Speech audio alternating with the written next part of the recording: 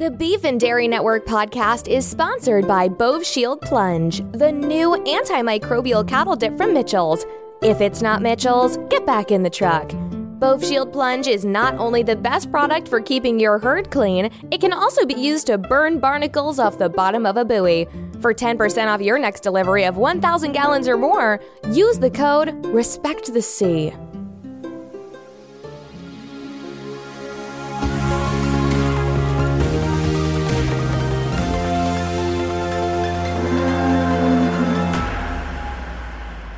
Hello, and welcome to the Beef and Dairy Network podcast, the number one podcast for those involved, or just interested, in the production of beef animals and dairy herds. The Beef and Dairy Network podcast is the podcast companion to the Beef and Dairy Network website and printed magazine, brought to you by Bove Shield Plunge. Coming up later, we have new music from troubadour Paul Paul, but first, I was joined this week by one of Britain's best-loved television actors, Philip Mushroom. The son of a butcher, Philip is best known for his roles in Sunday evening television dramas written by Kathy Retman, first playing the eponymous hero Detective Beef in her police procedural Beef Justice, then taking on the role of DCI Bankside in the Canal Police hit Bankside. He's currently promoting his first film, a big screen adaptation of Bankside, out in cinemas next week. I started by asking Philip where it all began. Well, my background really was in butchery. Basically, I went into the family business at 18 instead of going to uni or drama school. It was through that I started doing performance art of a kind. Right. We used to do, my dad would always entertain me as a kid with puppetry, with the cadavers that he'd use. And eventually, when I was 18, I started doing my own sort of corpse theatre, and a producer saw that and took me up to the Edinburgh Festival, where I did a whole month of cadaver puppetry. Clips of that Edinburgh show surfaced last year on YouTube. Yeah. Quite horrifying in a way, but also beautiful. Yes, yeah, well, thank you. Yeah, I think that the video that you're talking about was a clip actually from quite late on in the run, and we didn't really have the budget to change the cadavers. So by then they were quite putrid, and it was a very hot venue. And for me, that added to the whole immersive experience of it, audience members throwing up and passing out and crying. That was a whole purgative kind of experience that I wanted everybody to have. Well, often theatre's described in reviews and such as visceral. Yes. But this truly was visceral. It was literally visceral. Yeah, there was viscera everywhere, flying everywhere, chunks of it in the faces of people watching. And can you draw the link between that show at the Edinburgh Festival and being cast in Beef Justice, which was your first big role on telly? Yes. Well, as a result of that show, a producer saw that and cast me in an episode of The Bill, in which I played a policeman. And quite often, as happens, people look at you in a part and they say, oh, he can do that. And I got the audition.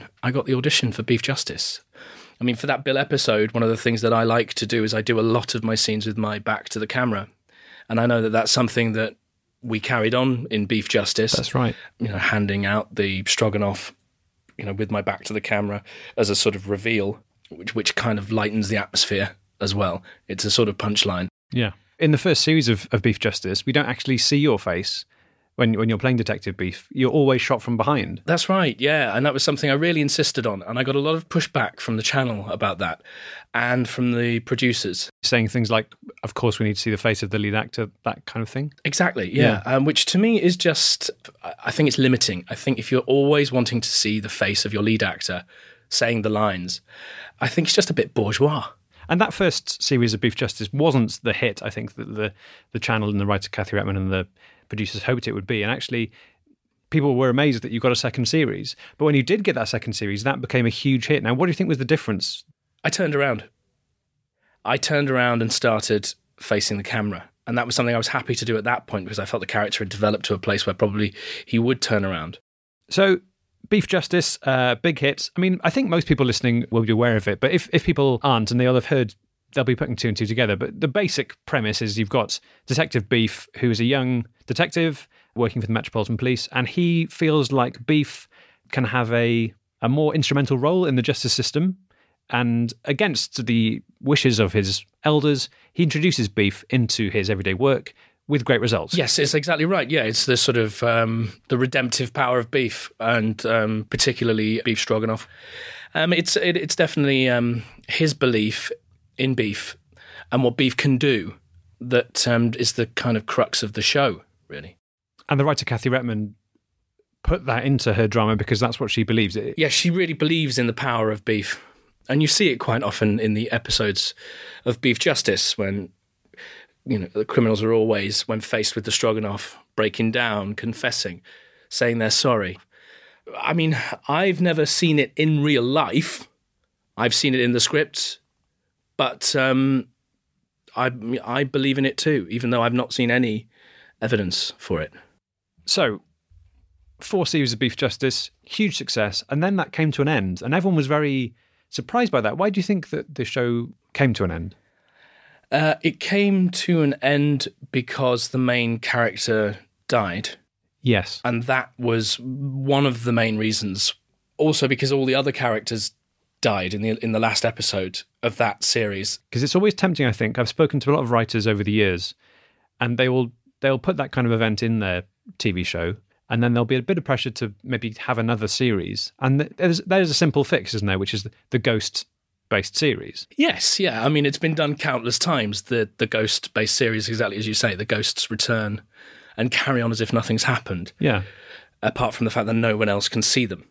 Yeah, but that's a minor thing, isn't it? That must have sort of crossed her mind. It was mooted, but she just felt like the return of all dead characters as ghosts had been done so many times before.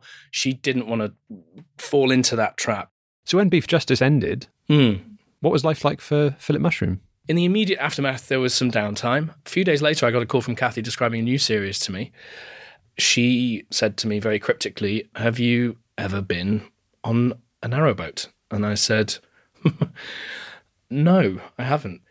And she said, "I've got this new idea. It's a show. You'll be a detective working the towpaths and canalways of the UK, and you'll be investigating canal crime."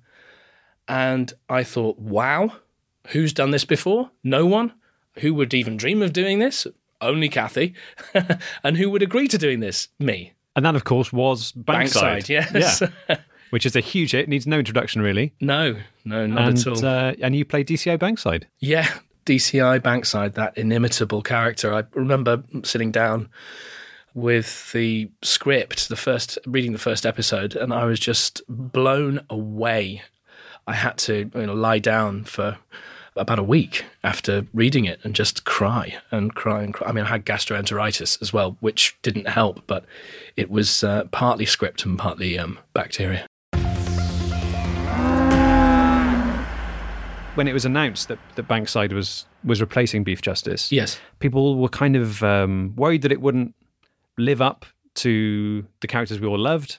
And also there was a worry that maybe there wouldn't be enough storylines to keep that going and for it to be interesting. But it's actually been very varied over the couple of series you've done. There's a murderer pushing someone into a canal. Yes. A German man falling into a canal by mistake. Yes, which wasn't a crime, but had to be investigated because someone had witnessed it and thought it was. Yeah. Exactly. Yeah. You've got the little girl pushing her dad into the canal. Yes, yeah.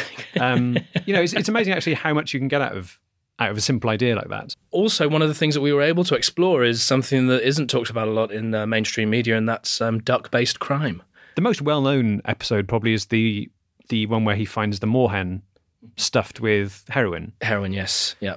And I don't think people realise that was something that could happen, but that is something that Kathy saw happening in real life and put into the drama? It's based on an experience Kathy had seeing someone feeding a duck heroin, and she, from that, got inspired to write the moorhen stuffed with heroin drug trafficking episode. But yes, yeah, it was, it's certainly something that we've brought to the attention of the British public. They didn't know this stuff was going on. And in a way, it's not, but in a way, it is. I think the moment where we all gasped and we all realised that this episode was a real special one was when your character, DCI Bankside, finds the swan, which of course was a fake swan with a fake back, which he then takes off. Yes. And, the dog disguised as a swan. And it turns out it's a dog. Yes, with a fake back. And it's full of pills. Pills, yes. Yeah. The problem of people disguising dogs as swans and stuffing them full of E's and trafficking them through England using that way, using the canal system. Using the canal system is something that people need to know about. It's something that we need to do something about. But again, it's something that isn't actually really happening in real life. Oh, no, yeah, it doesn't actually happen, but it's something that certainly we need to look into. How did you feel last month? Great. Right. I mean, specifically about something, which is that the Metropolitan Police came out and said that as a result of the show Bankside, thousands of young people had come forward wanting to become canal detectives. Yes. And they were quite clear in saying, well, that role, that job doesn't exist. We don't have a special canal part of the police. Yes. I think that the police should hire hundreds of people to work as detectives on the canalways, even if we don't need them. I get letters all the time from kids who have gone out onto canals and they've found, well, I mean, normally rubbish. They find bits of rubbish, and I mean, littering is one of the main problems of canals. More after this.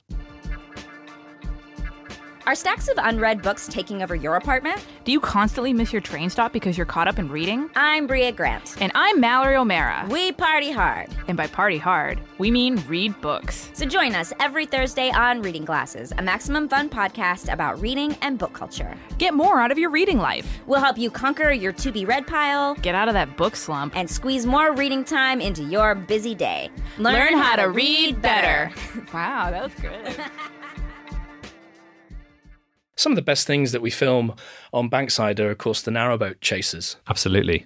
Which, if you'd have told me before we started doing the series, how do you make a sequence in which two vehicles travelling at about 3 miles an hour chase each other? How do you make that heart-stopping? I'd have said you can't make it heart-stopping. But then I watched back episode 3, and I just couldn't believe my eyes. My heart was pounding in my chest as the two narrowboats crept up to the lock. And that is the problem inherent in a narrowboat chase, is that you will eventually reach a lock. And I like the way that Kathy has kept all that in. We don't edit out the lock process, and that's something that I think adds to the texture of the whole piece. In some of those episodes, that's taking around 45 minutes. Yes. Yeah, it does take an awful long time. But that's the truth of canal waterways, and that's the truth that we want people to see. That, you know, life isn't all roses and chocolates. You know, sometimes you wait 45 minutes at a lock chasing a drug dealer who's filled a duck full of amphetamines and has disguised a dog as a swan and filled it with ecstasy. How does that go over in America? Very well. They love it in America because they don't actually have canals in America. Really? Yeah, it's a very little known fact. They don't have canals. They weren't allowed. They weren't allowed? Yes. Yeah. What did they use instead then to get goods around the country? A horse. Right. And I think kids. I can't remember. But yeah, it's just, they just don't have canals. So they're fascinated because they've never seen anything like it. I get invited to go over and do Comic-Con there, and there's always, screaming crowd of people. Do they dress up? Yeah, so they're dressed as narrowboats. It's a very awkward afternoon because some of the costumes are really elaborate. You can't get in and out of doorways very easily or turn around. We'll hear more from Philip later with news about the upcoming Bankside movie. But first, friend of the show, singer-songwriter Paul Paul is releasing a new album next year and is giving us an exclusive first play of the first single from the record. The song, Dairy Queen, is inspired by an experience Paul Paul had on his tour of US restaurants last year. Whilst travelling on a plane between restaurants in Turkey Canyon, North Dakota and Turkey Springs, North Carolina, he was idly flicking through an in-flight magazine when he came across a photograph of a smiling young woman wearing a heavily stained milking smock flanked by pails full to the brim with creamy milk. It was love at first sight. In the liner notes for the album, Paul Paul writes, "For me, she represented the platonic ideal of beauty. Large dark eyes rivaling a cow's eyes, big hands like a policeman, a broad barrel chest suggesting the sheer grunt necessary to overpower a spooked milker. The stains on her smock spoke of a life already lived. The full milk pails surrounding her seemed to represent the nourishment needed for our long future together. Until that moment, I thought I knew lots of things. My own name, the capital of France, the best way to stack a dishwasher. I was wrong. I knew only one thing for sure, that this woman would be my wife. The magazine article accompanying the photograph explained that the woman had been photographed for a newspaper upon being declared the Dairy Queen of Wisconsin, a title given to a young woman every year who then becomes an ambassador for the state's dairy industry. However, the article also revealed that the photograph had been taken in 1937 and that she had died just 2 years later after a brawl in a dockside bar with a room full of angry sailors. As you can imagine, reading that, Paul felt a complex mix of emotions. He can't remember exactly what happened next. All he knows is that he emerged from the plane in North Carolina in the arms of a sky marshal, naked, apart from an inflated orange life vest and a tiny packet of nuts covering his gentleman's business. Here's Paul's new single, Dairy Queen.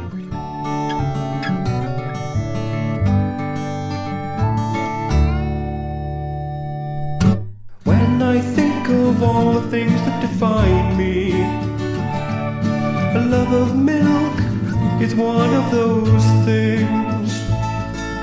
Sniff the milk, follow your nose and you'll find me. Please be my queen, and I your king. Your king. I know you could be with anybody. I never knew such grace and poise could exist. The milk cascading over your body. I see your face through the lactose mist. Let's coexist. Dairy Queen, my Dairy Queen, I see you chilling through my dreams. I saw you in that magazine. Fill me up with butter and cream.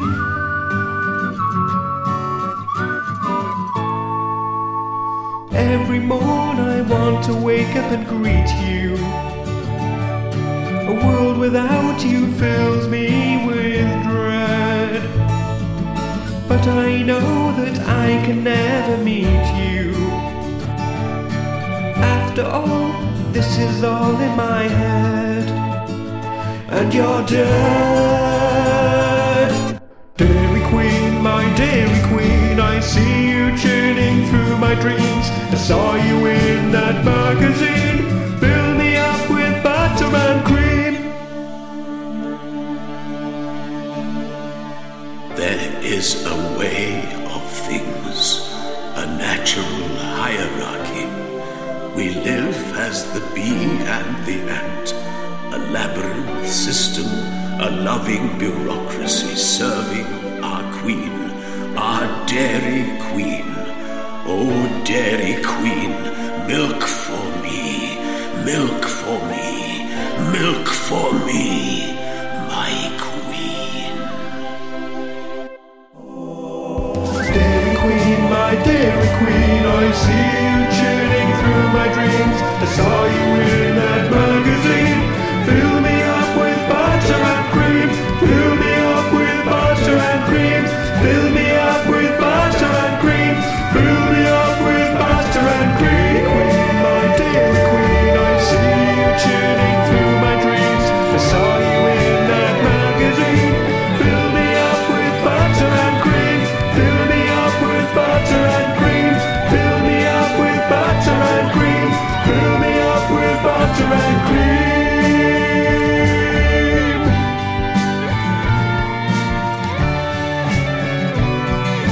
Thanks to Paul for giving us that exclusive first play of his new single. The album, titled Making Butter at the All Night Milk Casino, will be out next year. Now, more from our big interview with Philip Mushroom. The reason you're on the show primarily is to promote the new movie, Yes. Bankside the Movie. Very, very excited about that. Because obviously the end of the last series ended on that bit where he was actually sort of thrown out of the police. Yes, yep. Yep. Unjustly, I think, is how I feel about it. And I think that's what Kathy was trying to get across. Yes. That the pen pushers in London didn't understand what Bankside was doing. Yeah. But I've got a clip here just to remind us of what went down? Oh, I'd love to hear me, yeah. You can't be serious. What you don't understand is that if you cut me, I bleed slow-moving green water. My blood vessels are arranged in an exact map of the British canal system. You can take away my badge. Sure, you can strip me of my uniform and official wellies, but you'll never stop me policing Britain's historic waterways.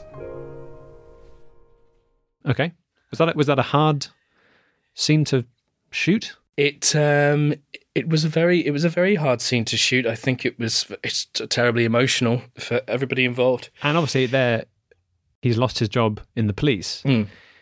And we saw him going to that sort of grotty pub and drinking all that Guinness. Yes. And then taking his trousers off and what have you. It's quite an undignified end to the series. Yes. Are we picking up the story in the Bankside movie? Not exactly. And how did the Bankside movie come about? Because that's being made in Hollywood, right? Yes, it came about from a conversation I had in a bar with Mel Gibson, which was a really fun night, actually. He's a character. But from that, we came up with the idea of maybe a Bankside spin-off. He hadn't seen the series, but he agreed to... I mean, this is very, very late on in the evening, but he agreed and actually signed a contract there and then to make the movie, which he didn't remember, but he had to remember legally. And so we started making it. And Mel's had some ideas about changing things up just to make it more international. And we've been rolling with those ideas. Right, so it's not going to be the same Bankside we know and love? It will definitely be the same Bankside that we know and love, but it jumps a bit to another world where people are animals. And this was one of Mel's ideas? Yes. And is Kathy happy about these changes? What happened when the ideas were first mooted of the animal world and the fight for the moon, which is one of the main threads of the film. And that's another one of Mel's plot ideas? Yes, It was one of his ideas. Kangaroos versus hippos. She didn't like it at all, and in classic cinema world style, they challenged each other to a joust. Of course. And Kathy lost that joust, unfortunately. Legally, it's binding. A joust is legally binding in cinema, so she had to relinquish her control over the project. What's been the biggest challenge as an actor to make the jump from telly to film? One of the biggest challenges about this project was learning the fictional language, Harashmu. All the characters speak in, and that's an entire language that was made up by linguistic experts from top universities around the world. They all joined together with Mel and made this wonderful language up. And I assume then the film is subtitled in English, but we hear the Harashmu? No, we're not going to subtitle it. Exactly. Mel wanted people to get the full, pure experience of the world and for you to hear Harashmu as you would in real life. So an entire feature-length production in which they're speaking a language that is unintelligible to almost everyone. Everyone apart from people who worked on the script, yes, it's pretty much unintelligible. But for that reason, it's a much more authentic 4.5 hours spent in the cinema. A big thanks to Philip Mushroom for that interview. Bankside the movie is released next week. So that's all we've got time for this month. But if you're after more beef and dairy news, get over to our website now, where you can read our guide to both steaming and glazing beeves, as well as our off-topic section, where this month we speak to representatives of a new group who are convinced that Roy Orbison never existed. So, until next time, beef out.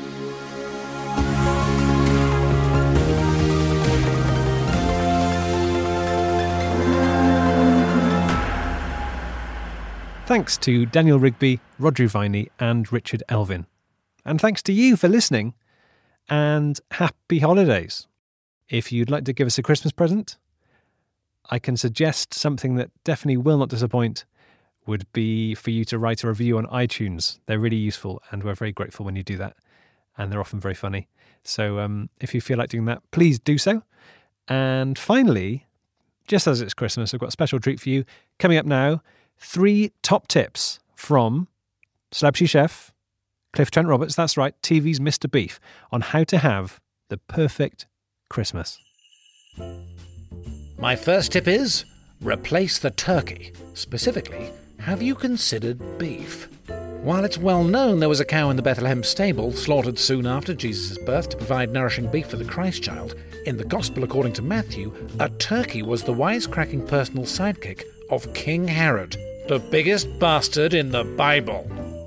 If that hasn't convinced you, how about this? In recent years, biblical scholars have begun to believe the original translation of gold, frankincense and myrrh is a translation error, and in fact the three wise men brought Jesus gold, frankincense and several lasagnas.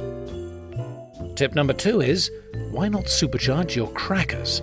Sure, crackers can be fun, but let's be honest, the contents often disappoint. A limp hat, a tiny set of screwdrivers and a joke written by a simpleton? Rubbish! Instead, why not fill your crackers with beef? A fine-grade mince will pack very nicely into the body of a cracker, and once released with a bang, acts as a beautiful accompaniment to your beef meal, or, if you're missing the Christmas headgear, you could try and sculpt it into a beef hat. My final piece of advice is, dump Santa. In my house, we are visited by Papa Beef, a red-faced butcher who brings beef gifts for all the family in his transit van pulled by 6 magical heifers. You'll never forget your child's face the morning she wakes up and empties her stocking of scorching mince and onions, memories and burns that will last a lifetime. So those are my top 3 tips. Have a great Christmas and always remember the reasoning behind the seasoning. Going into a Bullseye interview, I know that it's somebody who does amazing work, but it's an actual conversation, and sometimes it gets real. No, but my mother, I remember when I got this is going to become a therapy session very quickly. Does that make sense? I feel like I'm in therapy. That was a great interview. Bullseye. Creators you know, creators you need to know. Find it at MaximumFun.org or wherever you get podcasts. MaximumFun.org.